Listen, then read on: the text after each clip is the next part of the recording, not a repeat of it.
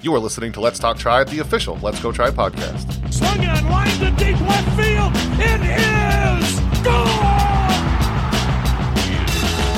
Hit well. Deep right.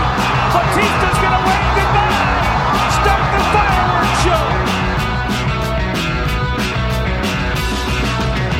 show. This is Let's Talk Tribe, the official Let's Go Tribe podcast, episode 115. I'm your host, Matt Lyons, and on this week's episode, we'll recap the week of games the Indians have played against the Blue Jays and White Sox, and maybe look ahead to the Tigers a little bit. Neil Ramirez nearly threw an immaculate inning once, and you probably didn't even notice. Carlos Santana is amazing. Jake Bowers has hit the ball really hard and it's not been quite amazing, but maybe he can be pretty good. Then we'll talk about the Reds-Pirates fight and kind of drag that into the world of the Indians a little bit. Before we get into all that, I want to thank everybody listening, wherever you're tuning in, whether it's iTunes, Spotify, Stitcher, I don't know, wherever you find this podcast. If you do, just leave us a comment or review, whatever you want to do to help us, let us know how you're thinking about it, and help us show up in podcast things. Joining me for all that and more is none other than Mr. Merritt Rolfing. Merritt, how you doing? Hey, what did people think of like the 2005 Cleveland Indians? I was a senior in high school. I don't have clear memories of that era of my life. What was the general scuttlebutt around that team? They won 93 games, came in second behind some team, I'm sure. 2005. No one won the World Series that year. So, do you remember? I don't at all. That was still Pronk and Sizemore, right? Yeah. That was the younger years. Yeah, I mean, the number 6 hitter on the team was Ronnie Belliard. So, Yeah, it seems like that whole... like before 2013 or before 2007 just sort of blends together for me. It's kind of a blur. The eras between the 90s and 2007. It's a bit of a blur, like you said. Which, I mean, they weren't even bad, really. You know, they had some great players. I think Tommy probably had some of his best years as an Indian in those years. And I know 2000, I think it was 3. It was kind of a guard. No, guard. I think they won the playoff. They won the playoffs in 03 or something like that. But they were very good, suffice to say. No, they lost. They won 68 games in 2003. I take that back. So basically the playoffs. Ooh, Milton Bradley was their best player that year. That's right. A year after, I remember Milton Bradley. That's what I remember. A year after Jim Thome posted a 7.4 win above replacement season. Ooh, baby. And then in comes Milton Bradley. And Eric Wedge the next year. Will anyone ever remember Eric Wedge? I feel like I have more memories of Manny Acta than Eric Wedge as the Cleveland Indians manager, mainly because I don't think Eric Wedge is a real human, even now today. I think he was a cardboard cutout the entire time. He's a Fortnite character. That's what he looks like. He just always loved to bring in someone named Raphael out of the bullpen. Was his favorite activity, I think. That's on his Tinder account. There were interests bringing people named Raphael. So many Raphaels. I'm great though. Thanks for asking. It's nice to be back. Yeah, it's nice we had some baseball, a little more baseball, which is way better than the last time we talked. I mean, I looked back just to make sure we don't duplicate topics or anything, but last time it was mostly just how awful everything was to start the season and how bad Tyler Naquin was, and that's turned around. He's so a in this star last now, week yeah. of games, yeah, it's great. Yeah, he's Terry Francona should really bat him third. Get out of click. Bzzz.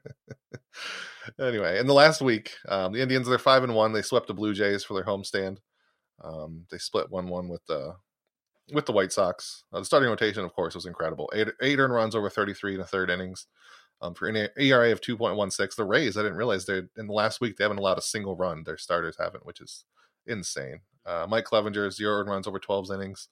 And that long-haired, beautiful man peaked at 97 miles per hour. He did tweak his back, apparently, but he seems to be fine. Nothing with his arm, so that's okay. Adam Simber, 0 earned runs in 3 relief outings. Shane Bieber, 2 earned run his debut. So the whole pitching staff has just been incredible. I guess short of Corey Kluber, who hasn't had one bad outing, which we can talk about in a minute, that you had a nice whole post ready to go. And we said, as long as he's just fine with this outing, it'll still work. And then he wasn't. Whatever happened to that post anyway? It just disappeared. It's still sitting there. Okay. We'll just hold on until he does good again. Yeah, all right. Yeah, because also Carlos Carrasco kind of ruined that too, but then he had a pretty good outing. And then, of course, Carlos Santana, he was really good. Tyler Naquin, super good, which is crazy to me that just all of a sudden happened. Jose Ramirez seems to be back. And then Jake Bowers, this is the one we can start with mainly here. That boy's hitting the ball pretty hard. It's of course, it's not fun to watch Yandy Diaz actually hit it out of the park several times and be slowly turning into a phenom in the major leagues. Well, Jake Bowers is just suitable as a batter and has decent range in the outfield with not much of an arm. So So what have you made of Jake Bauers so far? And I know you've been defending him on Twitter and showing just how hard he is hitting the ball repeatedly. So are we going to start seeing something out of him soon? I assume so. I don't even call it defending. I'm just posting facts, and I mean, it just is true that he's hitting the ball very hard.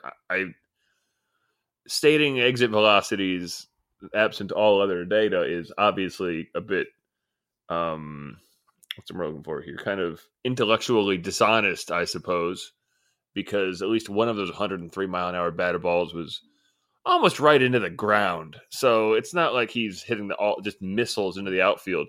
That said, the walk-off home run that Santana had, right before that, Bauers hit an incredibly hard shot just into the absolute largest part of the park. So he just was, in a way, unlucky due to, I don't know, a light breeze and the fact that he hit it just the wrong direction. And then he hit that almost home run on Sunday, I believe it was. That was, again, not a home run by a couple inches. I mean, they always say you eat your Wheaties, an extra bowl of Wheaties that day, or if he gets a slight gust of wind or an extra 3 RPM of backspin on the ball or something. He missed that by the most minute of amounts. It's I think it's all going to come together. We still don't know anything yet. The numbers don't actually tell any stories yet. But again, we have all the StatCast information these days. So if he were to continue in this direction, that direction being, a launch angle at 15.2 on average, an exit velocity at 88.9, a hard hit rate at 34.8, which I don't have that right in front of me, but would be a very good one from a year ago. If those things all maintained into, things normalizing, then I don't have any problem thinking to myself that he will be something resembling a star. So.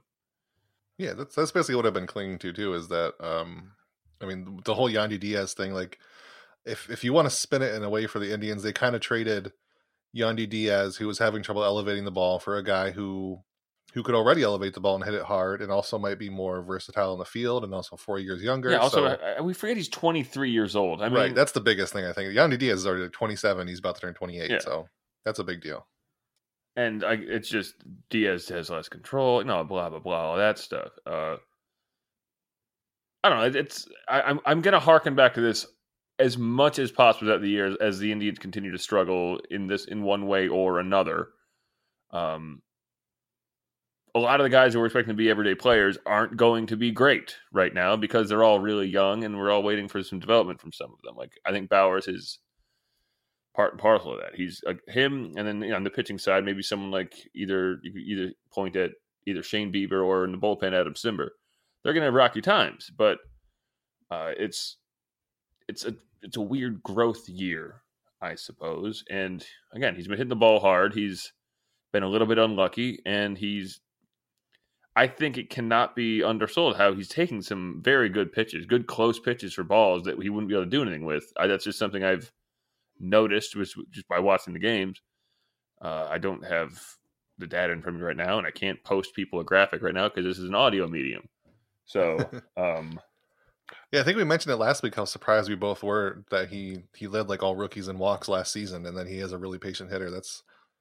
Which is something that Yandy Diaz had too, but it seems like Jake Bauers is taking that into the majors a lot more than Yandy has. So I guess at some point I'm going to have to shut up about Yandy Diaz. I don't know what it's going to take for that to happen. I think it's going to have to be that Jake Bauers starts to hit a lot better, or Yandy Diaz cools off a lot. Until then, I'm going to cry myself to sleep a little bit every night. But I do not. I still don't think it's terrible. Not to. Oh, by the way, I think it was Saturday or Sunday. It was Saturday actually. Jake Bauers had the hardest hit ball of anyone in that entire game. So boom. Yeah, he's hitting the ball hard. Yeah. That's one thing I was just thinking about Yandy Diaz. And I know we talk about it. The players not even on the team anymore too much after spending all of last year on the Free Yandy campaign, which infuriated many of our readers. They all loved it. What are you talking about? Oh, yeah, that's right. I was just thinking about this. There's, up until 5 years ago, it was always about hitting line drives and things like that. And I know a line drive isn't 5 degrees above zero, but like at the very base of it all, there's no line drive, basically just 0 degrees above whatever. I don't know. It's just something I think about. Maybe it's bullshit, and it was just kind of a half-formed thought in my head. from the other day, but Wait, what? he is a good Wait, line what do you drive. mean? Like, all right, so You what lost is me. a line? If you were to hit a line drive, what in your mind in terms of like launch angle would that be? Like 5 to 10 degrees? I don't even know. I mean, I'm sure that the what do you call classifies in some way. I don't know the number is. So I don't know, just it was a half-formed thought in my head from the other day. I mean, he's a great hitter from 40 years ago, basically, and that's something I think we've talked about before with Yandy Diaz. But it's just Jake Bauers is more of a modern day style of hitter. So Yeah, I think if Yandy Diaz was in the I don't know. past, we would just look at him as, I think he'd almost be seen as a weak hitter because he hit so many balls in the ground, or did until now. But I don't know. I mean, if he was a hitter from anywhere between about 1910 to 1960, he'd hit like 380. He'd basically be like Ty Cobb at the plate. He would just have a whole ton of singles and a bunch of doubles. So. and a lot of players would. I think Ronnie Belliard would be pretty damn good in 1920. Well, I mean, I think a good, an interesting comparison would be like someone like Roberto Clemente or someone like that. A guy who didn't hit a ton of home runs, but he had a great average and a lot of doubles and stuff. And I think if it weren't for shifts and whatnot, Yandy Diaz would be more valuable. That and obviously athleticism. But then we're just going to walk ourselves down a rabbit hole. But no, back to Jake Bauers. I think he'll be fine still. He now has 29 plate appearances, so we're 100 before we can start caring about what's actually happening. And like, I don't know. I think he'll be fine. I think he's gonna. I think when I say fine, I'm thinking like a 115 WRC plus for the year, something like that, 120. I think that would be great because at that point he's the third best hitter on the team behind 2 MVP candidates, and he's again 23 years old. Well, no, so. he's going to be the third. You're discounting my friend Carlos Santana here. Or Bauers is going to be the fourth. I'm sorry. Right, I'm sorry. How dare you, first of all. Who I think we should talk about, and this is very early, and I mentioned it somewhere, either on Twitter or in Slack or something like that. But he's been going opposite field an awful lot this year. It's like the opposite of Jake Bauers. An awful lot. He's working the field more than just smashing the ball. Well, I say that about Jake Bauers too. He is also doing that. He is not pulling the ball as much as he was in the second half of the year. But it's Santana who has a long track record of pulling the ball. I think for his career, like 48% pull percentage. But this year, again, in a non-amount of games, he's spraying it everywhere. So that's big for him because, I mean, if he can do that, because we've always known he's very strong, he could have a resurgent to 2019. So we'll see. But I'm very impressed with what he's doing so far. Do you think it's possible this is the Indians as a whole kind of like attacking the shift and the way teams have been playing? Because Jose Ramirez was trying to bunt a board a couple times early on, and then Carlos Santana slapping the ball everywhere, and Jake Bauer slapping the ball everywhere. So it seems like, are they sort of trying to get away from just hitting home runs all the time? At least maybe early in the season when everybody's usually slow to start. Or I think it's interesting that there's several players now who seem to be hitting differently on the Indians compared to what they did last year. I mean, it's either just a coincidence or like a conceited effort by the Indians coaching staff to say, beat these shifts because this is how teams are playing. And we also have a bunch of people who aren't very good at hitting. So we're going to do whatever we can to try to make them a little better. Yeah, to squeeze whatever blood we can out of this stone. I got you. I never really thought about that. I don't put a lot of credence into hitting coaches a lot of times, but I mean, we've seen in countless different teams that there's often a mandate on how teams will attack the ball. That said, it would be weird to see that out of a 10-year or whatever he is veteran in Santana suddenly deciding to do that. But if you can show him his hit chart from a year ago, his batted ball chart from a year ago, and say, this is where they were playing you, this is where your balls always go, maybe, and then just shrug at him for a moment. And hope that he gets it. Yeah, I never would have guessed that you didn't believe too much in hitting coaches when you wrote an article about Ty Van Berkelo being an imaginary person. So I can't believe it. I still don't think he exists. And I've said this before. It's more just because hitting is too reactive. You can't really teach someone to do that. It's more just about making sure guys don't get in their own heads, I suppose. But that would be an interesting, I guess, mandate. And then, like I said, with all the data we have now, you can show someone like Santana, who has spent his entire career in variously data-ridden teams between the Phillies and the Indians. You can just show him, this is where they play you every time, man. I mean, just try it. for a What do you week. want from me, Carlos? This is where they're standing. Just hit it not near them, please. They go there every time. Every time. Yeah, it might not. Maybe it's not even just the Indians. It might just be league wide that players are starting to hate the shift and they want to beat it. Everybody not named Chris Davis might be caring because Chris Davis obviously is not trying to beat it. He just cannot get a hit. So I feel so bad for him. I mean, I know he's going to be paid $25 million a year. I think probably starting next year, actually, when the extension kicks in, is the best part. I could be wrong, but ooh, they were just like live cut-ins to watch him fly out to center field again, just so he could when he was setting a record. It's so sad. I mean, I get that part. Like, record's a record. I mean, but it's sad for him. I guess, but sad records are the worst kinds of records. They make me sad when the guy's going through it. It is true, and he's really bad right now.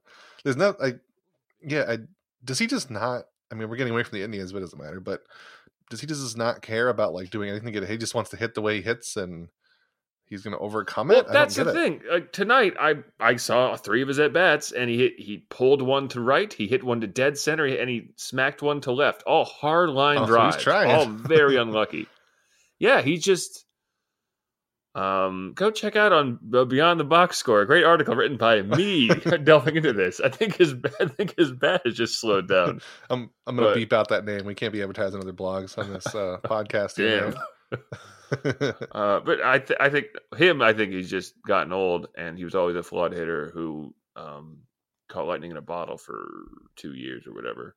Yeah, that's the big part of it. Is the Orioles just overpaid on a guy they should not have paid. What a stupid contract that was. Like if he makes $3 million this year, it doesn't matter. You just cut him and it's fine. But they just severely overpaid. I always think back to like when he was a free agent, and Jim Bowden, is that who it is? Mm-hmm. He's the baseball writer on ESPN, right? The former GM. And then Keith Law were having a discussion on TV, and then Bowden was like, yeah, I'd give him whatever, $125 million. Law was like, that's the stupidest idea on earth. I mean, I'm paraphrasing because, but he was right. I mean, following Keith Law on Twitter is probably not too far from what he said. I mean, there's no one I can think. I mean, as soon as that contract was signed, it was just everyone was like, "This is trash. Why would you do this? This is a man who's been very bad for a long time, and then suddenly got good." I mean. That's never backfired on anyone before. Always buy high and sell low. That's called good economics. Yeah, I think the equivalent would have been, what was it, like 2 years ago when Chris Carter led the NL in home runs? Yeah, but he's also bad at everything else. And the Yankees signed him for almost nothing, and there are people like, I can't believe he didn't make more money. Like if you only hit 42 really good balls in a season, it doesn't matter. You're not going to be helping your team a whole lot. So. Oh, that, and I mean, just the finances of baseball are after as it is. I mean, I still can't believe that. I know he's not a great pitcher, but there's got to be 5 contending teams that use Dallas Keuchel right now. Oh, yeah. That and Craig Kimbrell are both. The fact that the Brewers could probably use another pitcher, maybe. The Dodgers are falling apart. Hyun-Jin Ryu just got hurt. The Padres could definitely use him.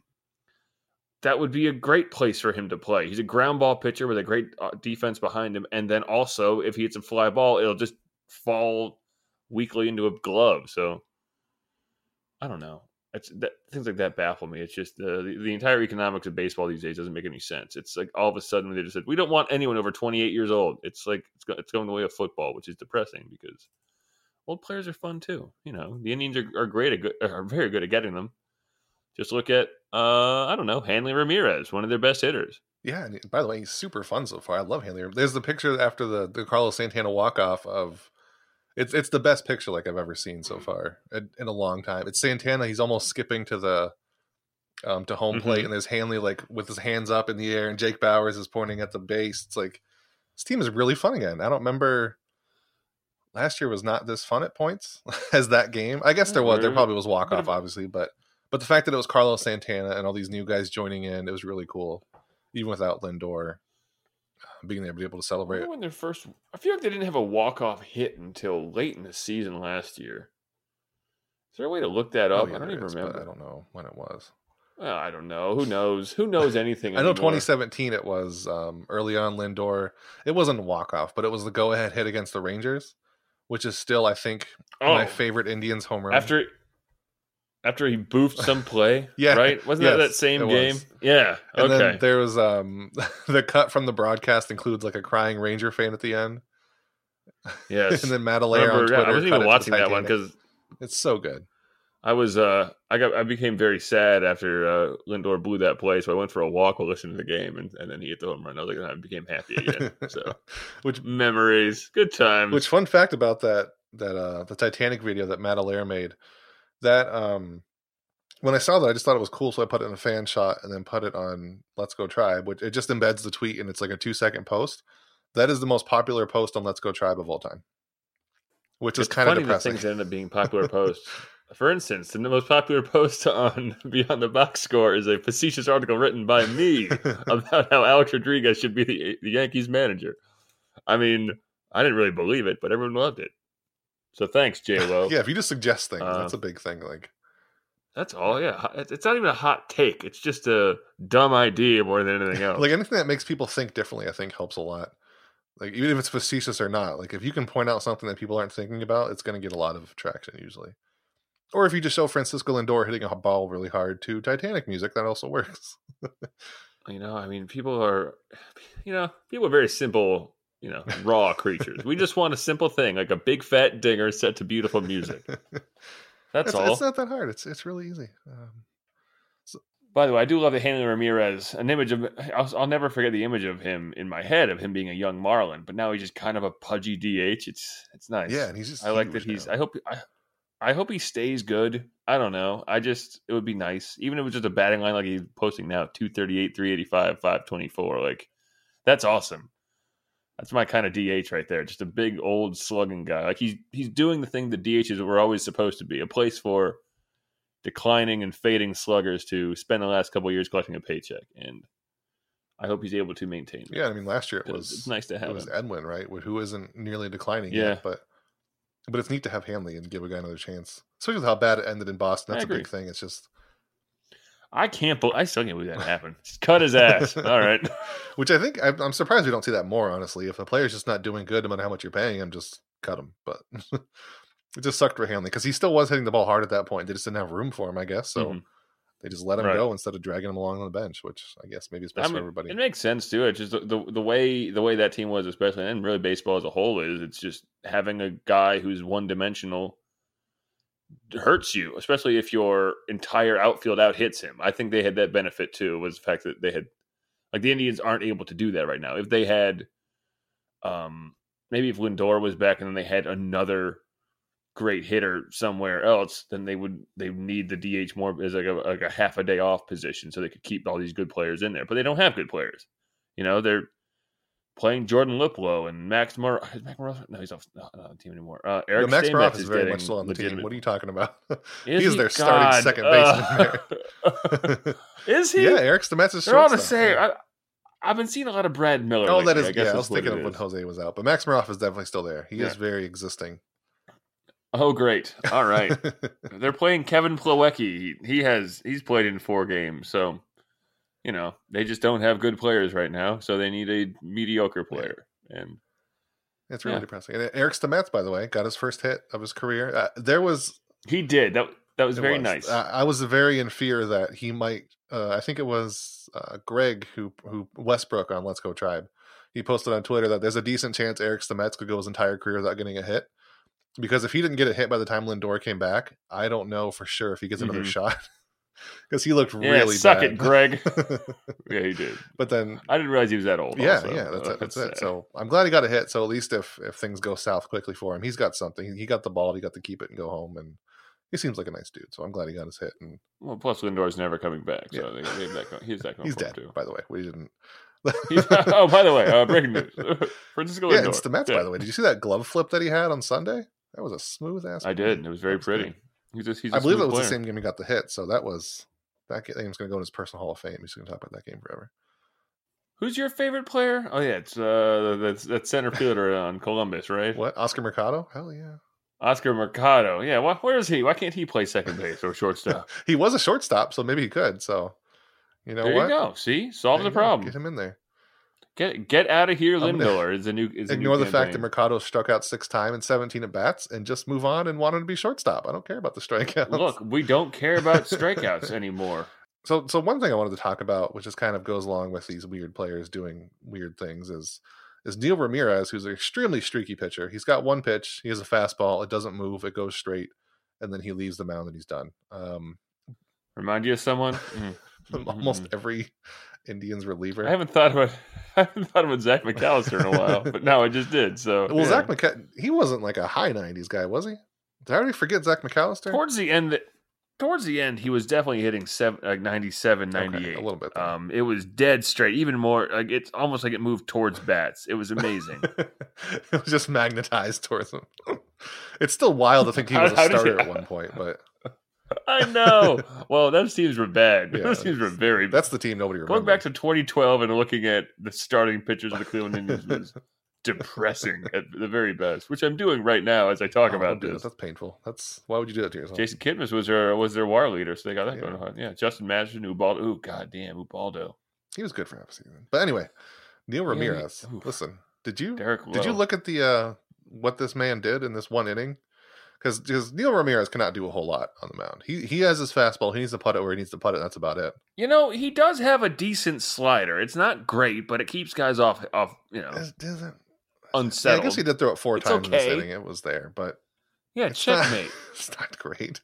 But he threw a ball to Danny Jensen in the first pitch, and then the fourth pitch was a ball. After that, straight strikes. He struck out Socrates Brito, which, by the way, best name in baseball, and also Freddie Galvis. 3 strikes, he was out.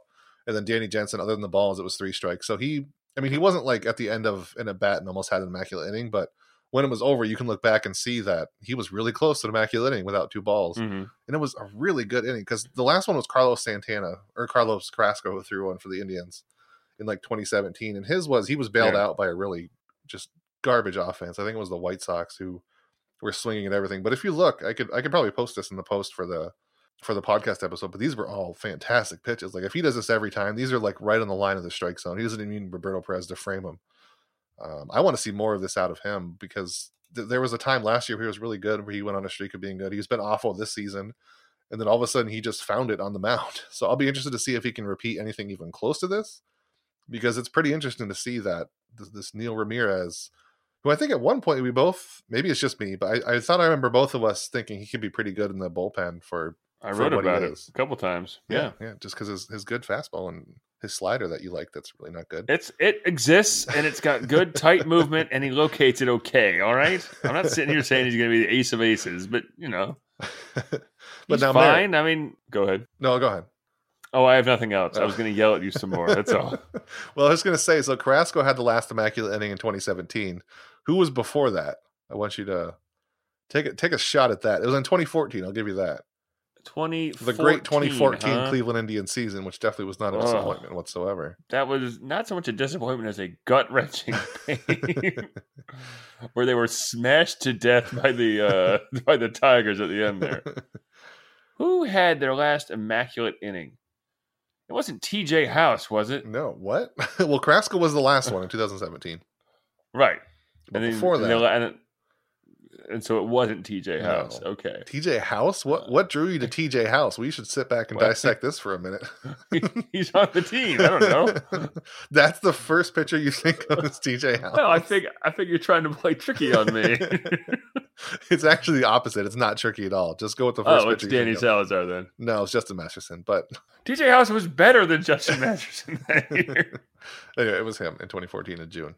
That was against the Tigers. I remember that actually. Yeah, because he had a pretty good run there for a bit, and then he became very bad. Yeah, so Neil Ramirez was close to getting one, and I don't know, maybe we'll see it again. I just wanted to bring that up. I was going to put it in a post today, and I didn't get to it, and it's too late to do it now because nobody cares after 2 days later. But it's true. I just wanted to note it that Neil Ramirez had a super good inning.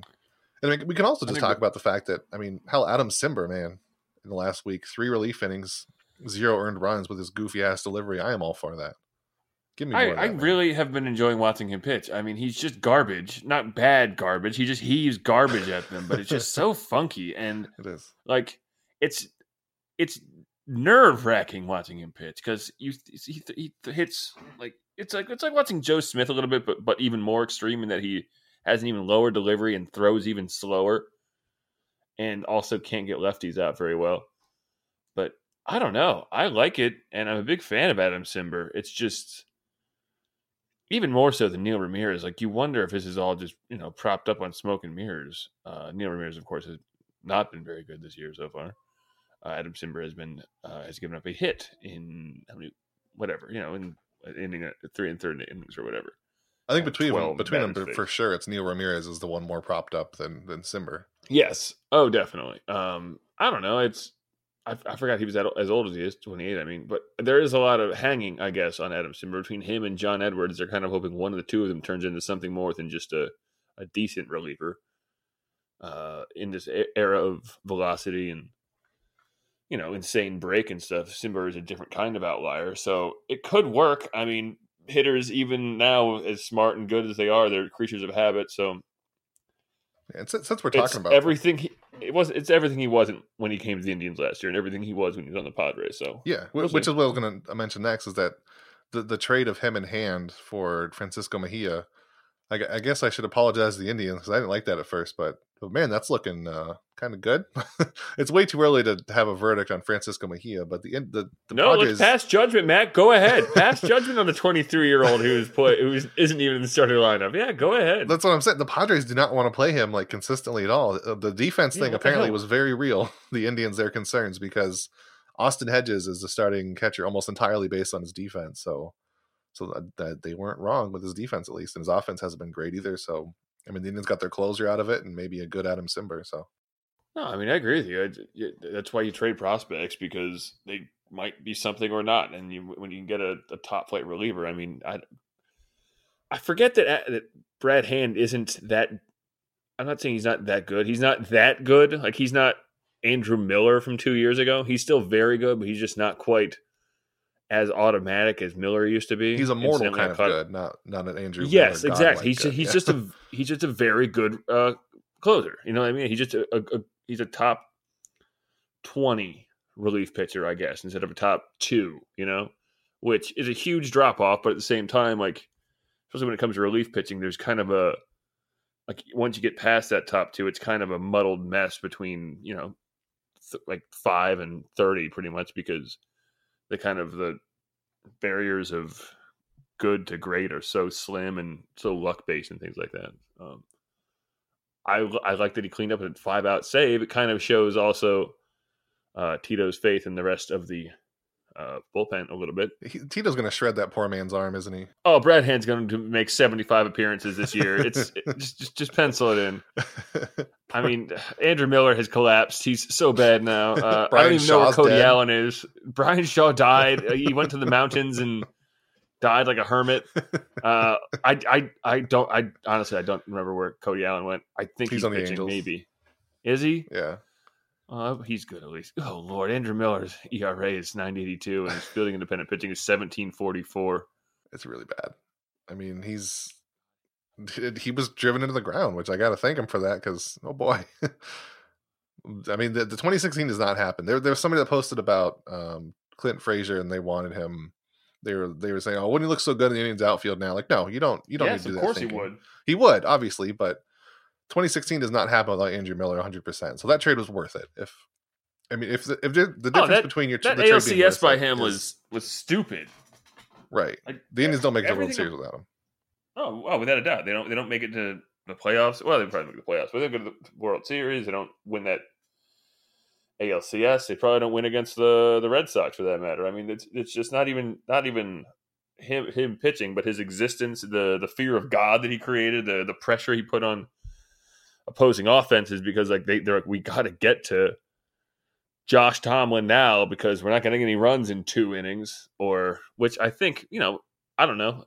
I feel like that would create a mental pressure in its own right. And that's one of the reasons that Tomlin was able to perform so well, because and Bauer would agree too, because he was able to seek out the aggressiveness of these guys and take advantage of it. And for a pitcher of Josh Tomlin circa 2016, that's very good. So, man, I really miss being excited about a reliever coming in. I don't think it's happened since, I guess 2017 Andrew Miller was pretty good too, but now it's either interesting. Right. Every time John Edwards comes in, it's like, will this be the time that he proves himself to me? No, not this time, it appears. I mean, last year was just constant mentally screaming, but this year there's not quite as many.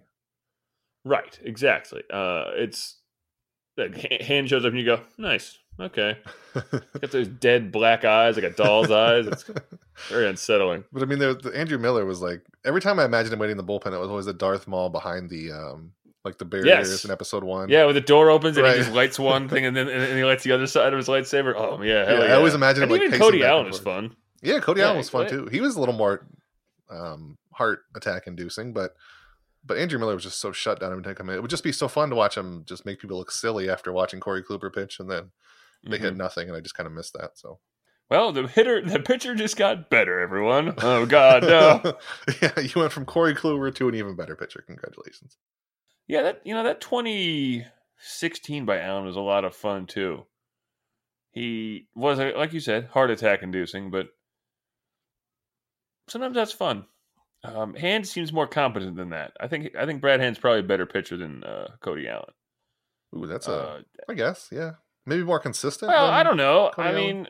We'll see. He's only been a closer for 2 years, but I mean, that's the very nature of the whole thing, too. It's just closers are like that. They exist for a year or two, and then they disappear. You know what I mean? Like, they live on the razor's edge for a bit, and then it all falls apart because they fall off that razor's edge. I think that's what we saw happen with Shaw, to a large degree, especially Shaw. He didn't have the velocity to lean back on. And now if you watch someone like Miller, he doesn't have the velocity at all anymore. He's hitting, I was watching the Cards game the other night, and he was pitching. He was hitting like 93, 94 when it used to be, 97, 98, plus the slider moved 5.5 feet. So now it's not that. It's a bit more sad. And Brad Hand's been great. He doesn't have any of the stuff that perhaps Miller did, but I think maybe he has a little more movement on the fastball. I don't know. He does. It seems like his fastball tails a lot more than anybody else's did. Yeah, exactly. Which makes his slider better in its own right, because it just creates a net difference in movement, which is nice. So yeah. So Merritt, did you watch this Renaissance painting that unfolded before us in the Reds and Pirates? So Derek Dietrich. Yo, the gear they were both wearing was so dope, because the Reds have like a very like timeless uniform, and then the Pirates with their pillbox hats. So awesome thing. Awesome dumbass thing. Yeah. If they changed their helmet and hat, it'd be better. I like the look of everything else, but those hats are... You don't like the pillbox? No, they're the worst. But so, let me explain what happened real quick. I'm sure most people know, but Derek Dietrich hit a home run. He watched it for a good, what do you want to say, 3 seconds? You are underrating that home run. He hit a bomb. He did. He hit it all the way to the Monongahela, all right? Like, jeez. He matched it, yes. Or whichever river that is. Is that the Allegheny? I'm not sure which one that is. Yeah. There's 3 of them, so I mean, it could be any of them. I don't remember which way. Well, but it's only on one of them. Right, I still remember where it is. The stadium is now, but he watched it for a while. The next time he came up, Chris Archer threw something behind him. Which, by the way, a couple of funny things about that. For one, Chris Archer, when he strikes people out, he likes to hop backwards toward the dugout. And also, right before the game, the Pirates tweeted out about how fun Chris Archer was, and he loves excitement and showing excitement, let the kids play and all this, and then he gets all pissy when somebody watches their home run. That was kind of funny. Again, he hit it really hard and far. Like, he's allowed to watch it. Just dance for all I care. It's like the touchdown. Dance, dab. I don't know what kids do. Pull out a hacky sack. I don't know. Do something after you hit a home run. Enjoy it, and then come around the bases. I don't care. What is yeet? Can you yeet around the bases?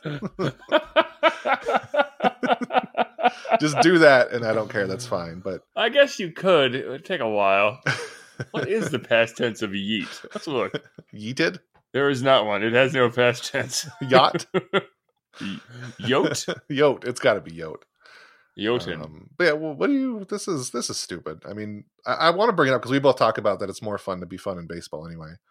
And then, of course, Yasiel Puig was held back by his teammates, or attempted to be held back, and he was just barreling over people to get to the Pirates players, which is really cool because I love Yasiel Puig. What a mammoth man he is. He is.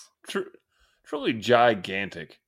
Now, if this happened with the Indians, who would be the Yasiel Puig? Can you see anybody just trying to barrel through people? I don't think Carlos Santana would get that fired up. I think he's the biggest guy that would do it. I think maybe Jose Ramirez. I think he would. He seems small and scrappy. He's got a bit of a chip on his shoulder, always has. I mean, Roberto Perez has kind of that mama bear feel to him. Like if someone fucks with one of his pitchers or something like that. It's because of the bad facial hair. That's really what it is. Roberto Perez is a mama bear. That's so good. He's so he like loves all his pitchers too, and they all love him. He's the mama bear. I know. That's exactly. a new nickname for Roberto Perez. I'm going with that. We've done it. You're welcome, everybody. This is why we record these things, these stream of consciousness madnesses, because we can say things like this. But yeah, I would definitely see Roberto Perez being that. Other than that, I mean, a lot of these guys haven't been on the team long enough to care. That's right. I can't imagine Hanley Ramirez. One? Maybe he's just bored. He wants to get out there and start swinging. Yeah, fine. All right. Oh, we're brawling? All right. Yeah, that seems like fun. Yeah, I think Jake Bauer should be the guy in the background smiling because there's always one of those guys. I think that'd also be Lindor. Looking off in the distance, just smiling. Yeah. Like there's that great shot of I think it's of the Malice at the Palace where it's like two guys are just clobbering each other and like two rows up, it's just a guy in like a fine suit just sitting back drinking a beer, smiling. Just absolutely, that would be yeah, and definitely the Bauer, Clevenger, Bieber trio would just be smiling somewhere. Oh, they'd be high fiving and whatnot. So I would think Ramirez probably would be number one just because he's got a quiet fire to him. Followed by, if someone was fucking with a pitcher specifically, Roberto Perez would be suspended for 50 games for violence on the field. And you'd just be like, well, I mean, it was wrong what he did, but it was warranted. So, yeah. Eric Stamets seems kind of scrappy, too. Again, he seems like street scrappy. I just don't think any of these players would care enough. Granted, Yasiel Puig's been on the Reds for, half an hour, but he loves everyone. He does. So, he has a hashtag about it. He's your friend. He is. I mean, he whatever team he's on, he's 120% in. And I don't know enough about many of these players. And when you have a team built around pitchers too, they don't want to hurt their hands. So they're definitely going to be a little bit less combative. They want to stand away from you and throw stuff at you. And Brad Miller and his gloveless hands would definitely come up like fisticuff style, like have his hands up and angled backwards. I say, right? Yes. That would be Brad Miller. A large handlebar mustache would appear on his face all of a sudden. And you go, I say, put up your dukes, ruffian, and whatnot. Yeah, but I also think I like this image of Brad Miller as an 1880s English boxer now. That is what I see him as, like every without those gloves. I guess there are other hitters without gloves, but he just looks so old fashioned with it. Lifting those trapezoidal weights and whatnot. Yeah,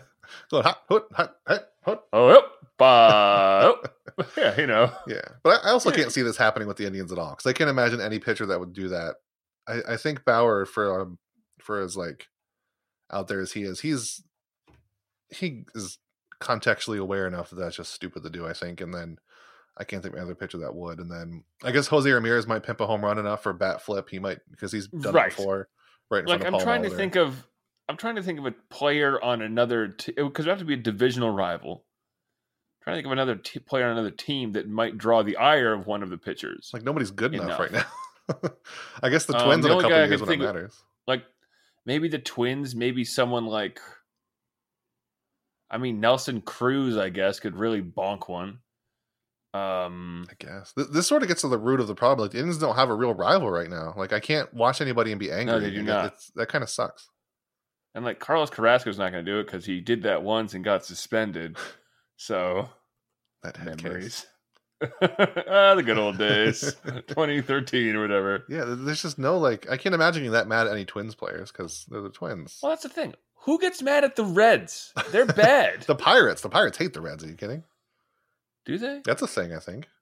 Oh, all right. I'm almost positive that area thing because Pittsburgh and Ohio is just Pittsburgh and Ohio in general is a thing because I used to live like the intersection of those between Cleveland and Pittsburgh, and then Cincinnati is sort of tacked on sometimes. Just everybody hates Pittsburgh, man, and then they hate people back. I don't know. I think it's just stupid anyway. You don't throw behind a guy. Just strike him out if it annoys you so much. What I really want to see is when that happens, I want to see like Chris Archer strike him out and then like wave him off to the dugout or say something, chirp at him. That's what I want to see. Oh, like that time that like that time that Bauer did that to who was that incredibly flawed player on the White Sox from like 2 years ago? A little baby Miguel Cabrera. What was his name? Avisail Garcia. He kept on saying like, "Yeah, you won't throw a fastball to me. You won't throw a fastball to me." He's like, "You're right, I won't." He threw like 3 straight curveballs. Yes, that's what I want to see. Struck him out, and then just gestured him back to the dugout because That's all I got to do. Yeah. Yeah, sass him back. And Mike Clevenger talked about one time that Miguel Cabrera called a home run off him, which was cool. Like, Yes. that's really Yeah. cool. That's the kind of stuff. I mean, that's well, that's not even taunting. That's just I am one of the greatest hitters of all time at the height of my powers. bow to me. Who is this rook? Like, what's going on here? Who's this guy that was just throwing up in the bathroom 10 minutes ago? Get him out of here. Yeah, like come on now. Yeah. Clown. I smell the vomit from here. I'm gonna hit a home run I over will there. crush you. Does. Oh, all right. There you go then. By the way, do you have a bird in the background of your thing there? Oh, my cat is playing with a toy right behind me. I got worried because I thought it was like a bird in my wall or something. But anyway. No, that's just the listeners getting to enjoy me owning a kitten. It's great. You're welcome, everybody. It's not irritating. So, It doesn't wake me up at 3 a.m. Every Monday, we ask people on Twitter and Facebook for their questions. On this week, we got a couple good ones. So first, we'll start with @thefridge59. He wants to know when Cargo is ready, who do you think is getting the boot? That's the first question. He has a second part, which Naquin. Next. Real? I think it's Luplo at this point. I don't think Naquin Oh, goes. I didn't think about Luplo, honestly. I was just thinking about that thing that that Hoinsey was talking about the other day, that either one of Naquin. No, that was or, Terry Pluto. Was that Pluto? Yeah. Naquin or Bowers was on the chopping block. And I'm like, this is insane. And that's what has driven. Pluto's I had was like this thing driven against mad. Bowers since he came over. There's no way he's going down, but I was so mad at that. I saw red for a minute, and then I started tweeting about exit velocities for a while. that's what I do when I get mad. mean, I just go for exit velocities, yeah. It's gotta I be hop Luplo. my way over to. It's probably. I mean, maybe due to. I guess it's about what they're trying to do here, right? Like, are we just trying to What are we doing win here? games? I don't know what's going on here. What is? It's a question we haven't really approached. I think in relation to the Cleveland Indians this year. What the hell are they doing? What? But I don't know. I think probably Luplo because he's performing the least good of all of them. But I mean, that said, both, and this is a really stupid way to look at it, but it makes some sense. He's right-handed, right? And both Bowers and Naquin are left-handed. And I mean, neither of them can hit a left-handed pitcher really very as well as you'd like. And Luplo at least has a theoretical bonus of being a, good platoon guy. So that could be something. And he can play two outfield slots, and he's younger than Naquin, maybe could have something to do with it. I mean, for all Naquin's great play the other day, he's slugging, bad. He's still performing not great. That one of his doubles was kind of funky. So I don't know. I think it'll probably be Naquin, but your Luplo answer makes a lot of sense too. That makes the most honest sense. I think it probably should be Naquin just because. Yeah, I don't think it's Bowers. I don't know. I'm in this whole no, definitely. I'm in this whole let the kids play. Like this is a rebuilding year on Secret, but yeah, either or. I don't know. Maybe it'll probably be Luplo. You're right. Yeah, I think the minor league outfielders are going to press the matter because they're all hitting really well. Gonzalez is 4 for 12 with 3 walks. Mercado does have 4 hits, but he struck out 6 times. So maybe I'll cool the Jets on him a little bit. But that adds up to 10. So there you go. And 10 is a good round number.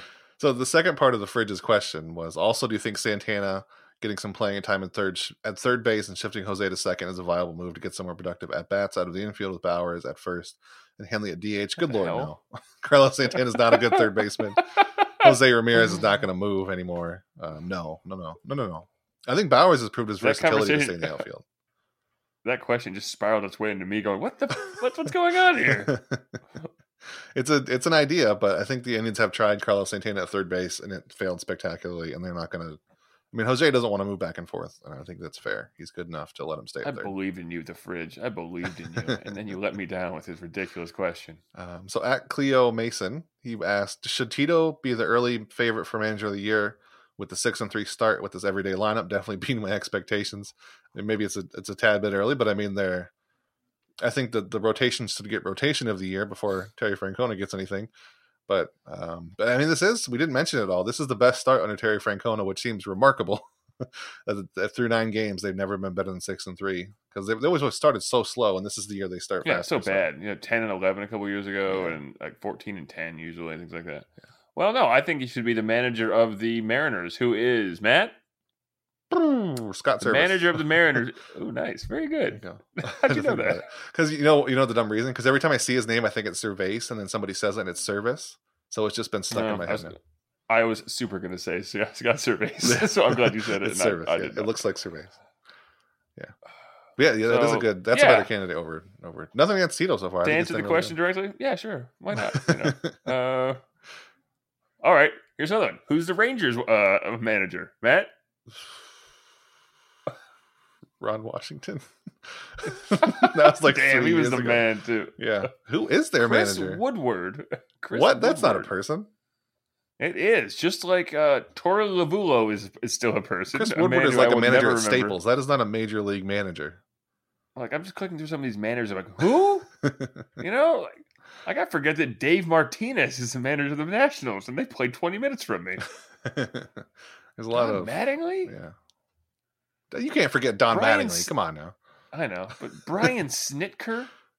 That's not. Is that the Reds? No, that's the Braves. The Reds is Dusty Baker. It's not Ryan Sandberg, that's for damn sure. it's somebody. It's David Bell. All right, if you say so. I believe me too. Yeah, it is weird. There's so many. Am I just getting old? Like I remember there used to be a time where I could just name every manager. No, it's just managers don't matter anymore. They're all just the puppets of the front office more often than not. Usually, you can name at this point you're able to name the president of baseball operations or whatever. For instance, Dick Williams or Neil Huntington or Farhan Zaidi. That is a good point. I think I could probably name more front office execs than managers. I almost certainly can. It's just because they're now that's been since I would say the early 2000s with Moneyball, with Bean and then Epstein, and obviously you always had Cashman, but it's because his last name is Cashman and it's on the team that spends all the money. So that's why that works. Yeah. Do you want to know how cool I was as a teenager? It works. There was a point where I could name every NFL coach, one receiver, a quarterback, and a running back for every team, and then I tried to do it at night before I went to sleep because I was really cool. You are cool. It was like 2005, 2006 was my peak NFL watching years, and I could name all those for every single team, and I would just go through them, do them, like, yes, I'm so cool at the end. Who is Charlie Montoyo? It's not a person. That's Charlie Montoya? A Montoyo. What? Anyway, Merritt. That's going to do it for us this week. Next week, we're going to have... Only 2 questions, huh? Did I soak up all the time with my blathering about managers? No, we didn't get many questions. It's also worth noting now that people should subscribe to Let's Go Tribe if you're not already, because we also have a prospect podcast that's going to come out on Fridays. And these questions that you got here, we're going to be changing things around soon. It's going to be a separate show altogether where we'll have... Format change. We need to have a format change breaker in the middle. But there'll be a nice little separate show where you ask us questions, and a rotating cast of Let's Go Tribe writers will come on and answer it, along with me and Merritt, and then might be interviewing more people on the this whole flagship podcast here. So it'll be fun. Could be me doing a different funky voice. Could be Bonnie Relliard. Who knows?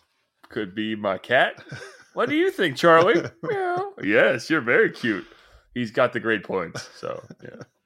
Talk to you next week, Mary. Love you.